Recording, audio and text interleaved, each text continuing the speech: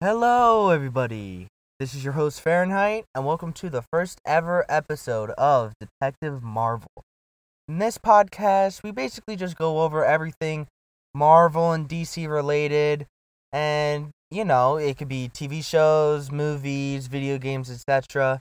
But yeah, I just want to share my thoughts on everything comic book related because I love that. That's what I love to watch, listen to, read pretty much every day. So I just thought I would share my love with you guys. And so basically, today we're going to be going over the second episode of The Falcon and Winter Soldier. And yeah, I know I probably should be going over episode one, but it. I feel I wanted to go over each episode weekly, and since number two just came out, I just figured we would go review each episode each week, go over the kind of like some hidden details, Easter eggs, and stuff like that. And then once the show's over, we can kind of rewind and review the whole series with episode one in it. Um, so yeah, the episode kind of starts out with, you know, John Walker going into his football room. You can clearly tell I can't play sports, or I don't play sports. Into the locker room, I mean, filling up his old locker number 10, and you can actually see before that they pass by his jersey number 10. It was either before or when Battlestar walked in, and we'll get to him later. um but yeah, they were talking about some special ops missions a couple weeks before they got to that place. And maybe they'll bring that up a little bit because we're still kind of in the dark about John Walker's whole where he came from. Because in the comics, he was actually what was it? The Patriot or something like that. The Super Patriot. And he was really brutal, and he was kind of like if the DC fans would probably know, I forget his name, but he's the dude who took over Batman when his Bane broke his back. Yeah, you guys would probably know. So yeah, he was called Super Patriot before taking on Captain America's job. Um, the government in the comics, actually, the government had Super Patriot take up the mantle of Captain America, instead of Falcon, actually, because in that time, they didn't want patriotism of America to be a black person, which this time, like around this time, you really think about it, it's all fucked up, really. Um, so yeah, and as John Walker's running onto the football stage, you can hear the band playing in the background, the Star Spangled Man, from the first Captain America, the first Avenger movie. But instead of singing, they're playing instruments, of course, and you kind of get that reflection of, yeah, it's almost like the first Captain America movie, basically, because the government's having him do presses, like sign stuff. It was basically like how Captain America was sent out to convince people to buy war bonds. Um, and the Star Spangled Man was written, and the lyrics were produced by Alan Menken and David Zippel. And when that new or I'm not even going to call him the new Captain America, I'll just call him John Walker. When John Walker runs out onto the football field for his Good Morning America appearance, yeah, we have an updated version of the very song that was played. Um, so yeah, John Walker's origins, as you know, was here is actually much better than in the comic book, where he was reactionary, almost he was almost a supervillain. In the comics, he was actually a supervillain, and then he became a hero, and then he became a supervillain. So it's kind of like all back and forth with this John character.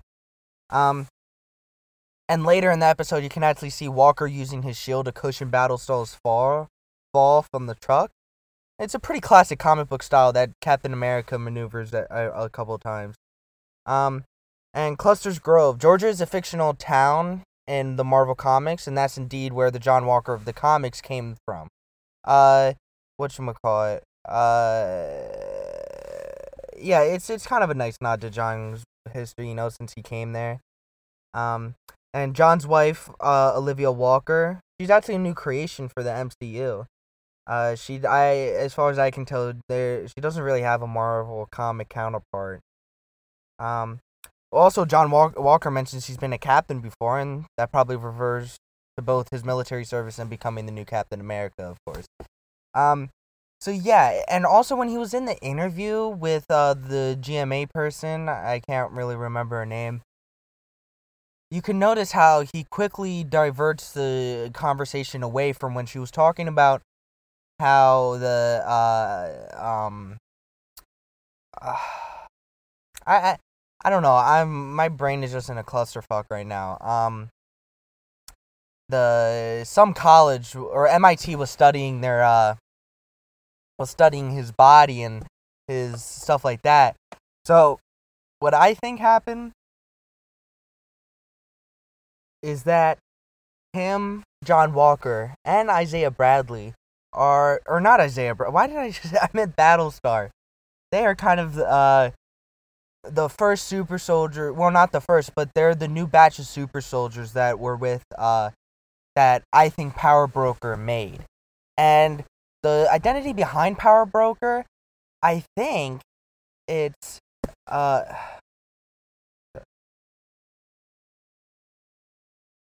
think they are is that they are the speaking by they, I mean John Walker and Battlestar. I think they're one of the newest. I think Thaddeus Thunderbolt is Power Broker, and he created these new super soldiers.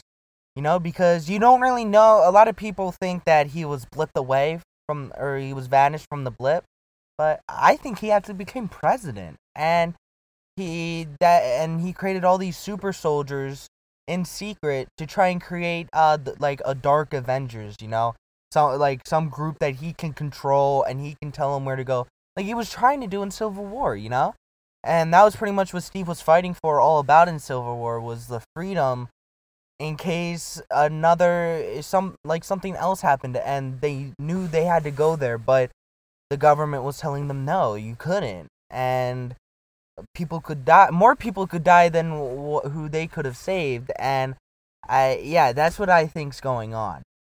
So I'm trying to think. So Battlestar, of course, his name's Lamar Hoskins, and on TV, Hoskins is played by the award-winning Canadian actor Cleve Bennett. You actually may recognize him from the roles of like The Expanse and The Man in the High Tower. The Marvel Studios version of Lamar Hoskins is an old military buddy of John Walker's, and he's kind of established as the new Cap's new sidekick, kind of like how like Bucky and Cap were, you know. Like Walker, he doesn't really seem to have any powers beyond just being a great soldier with a lot of patriotic tactical gear, and he has a codename Battlestar. But right now they don't really show him, but I think they have some sort of super strength, because if you saw the footage of him throwing the shield, I mean, come on, like it. Unless that shield can just, I think they have, or if Battlestar doesn't have it, then John Walker has to have some sort of the super soldier serum.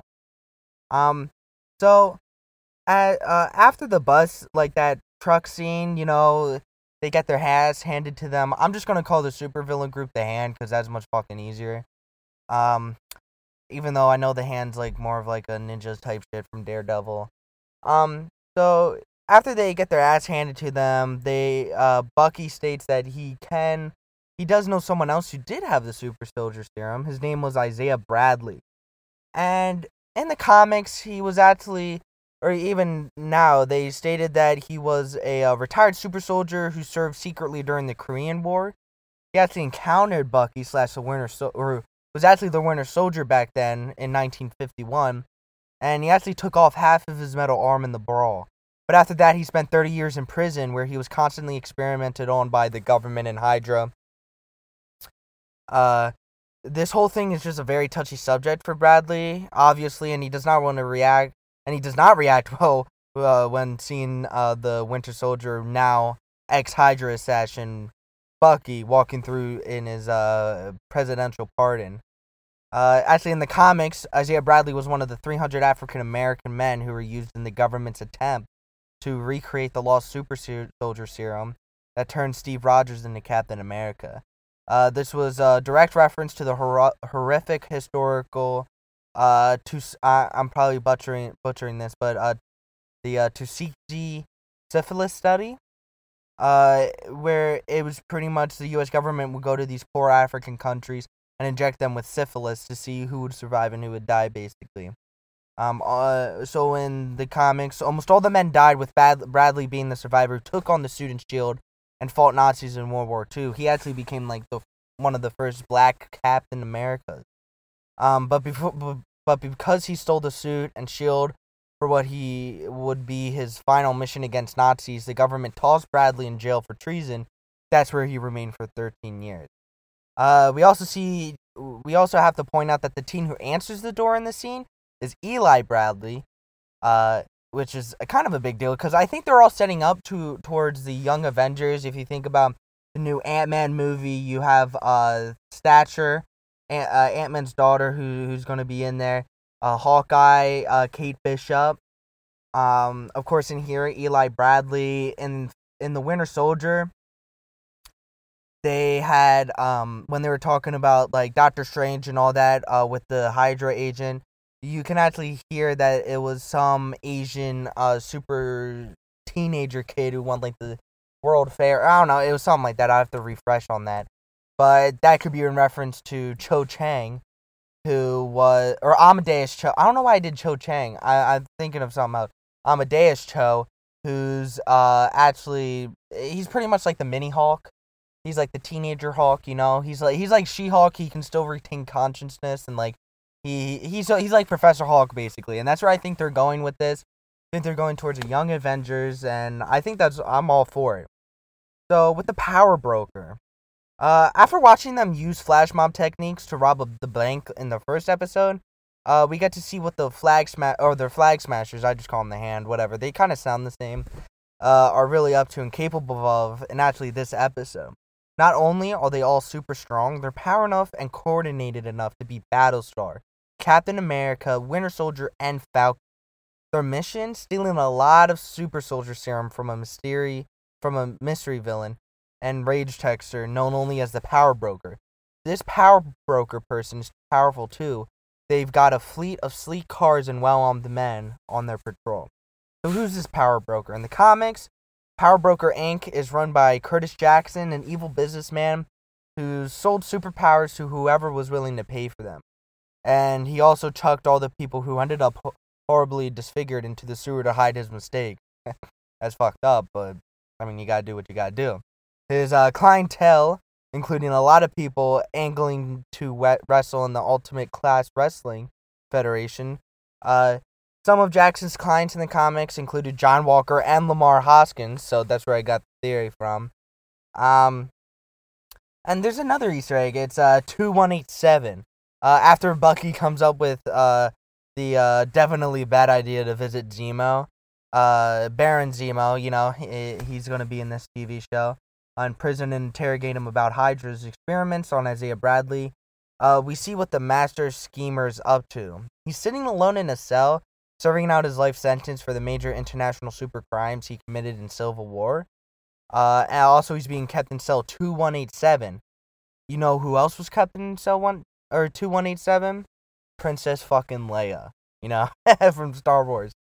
You know, that's just a fun Easter egg that Marvel likes to do a lot because, you know, Marvel's owned by Disney, Star Wars is owned by Disney, or Star Wars is owned by Lucasfilm, who's bought by Disney, and, you know, you can't really take all that seriously. So yeah, that's pretty much all I have for this episode. If you have any suggestions or what you want to hear next, just let me know, and I'll be definitely more than happy to include that in my next episode.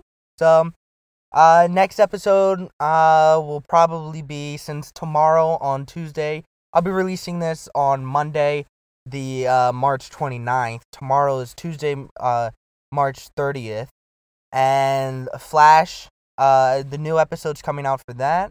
And also the new season of Supergirl. Or I guess the final half of the season for Supergirl is coming out, because it was Superman and Lois, but they had a COVID outbreak while filming the rest of the episodes for Superman and Lois, so they kind of had to remove that spot and replace it with Supergirl. And it's kind of sucks because I was really looking forward to this episode of Superman and Lois, but now we just kind of have to wait till May.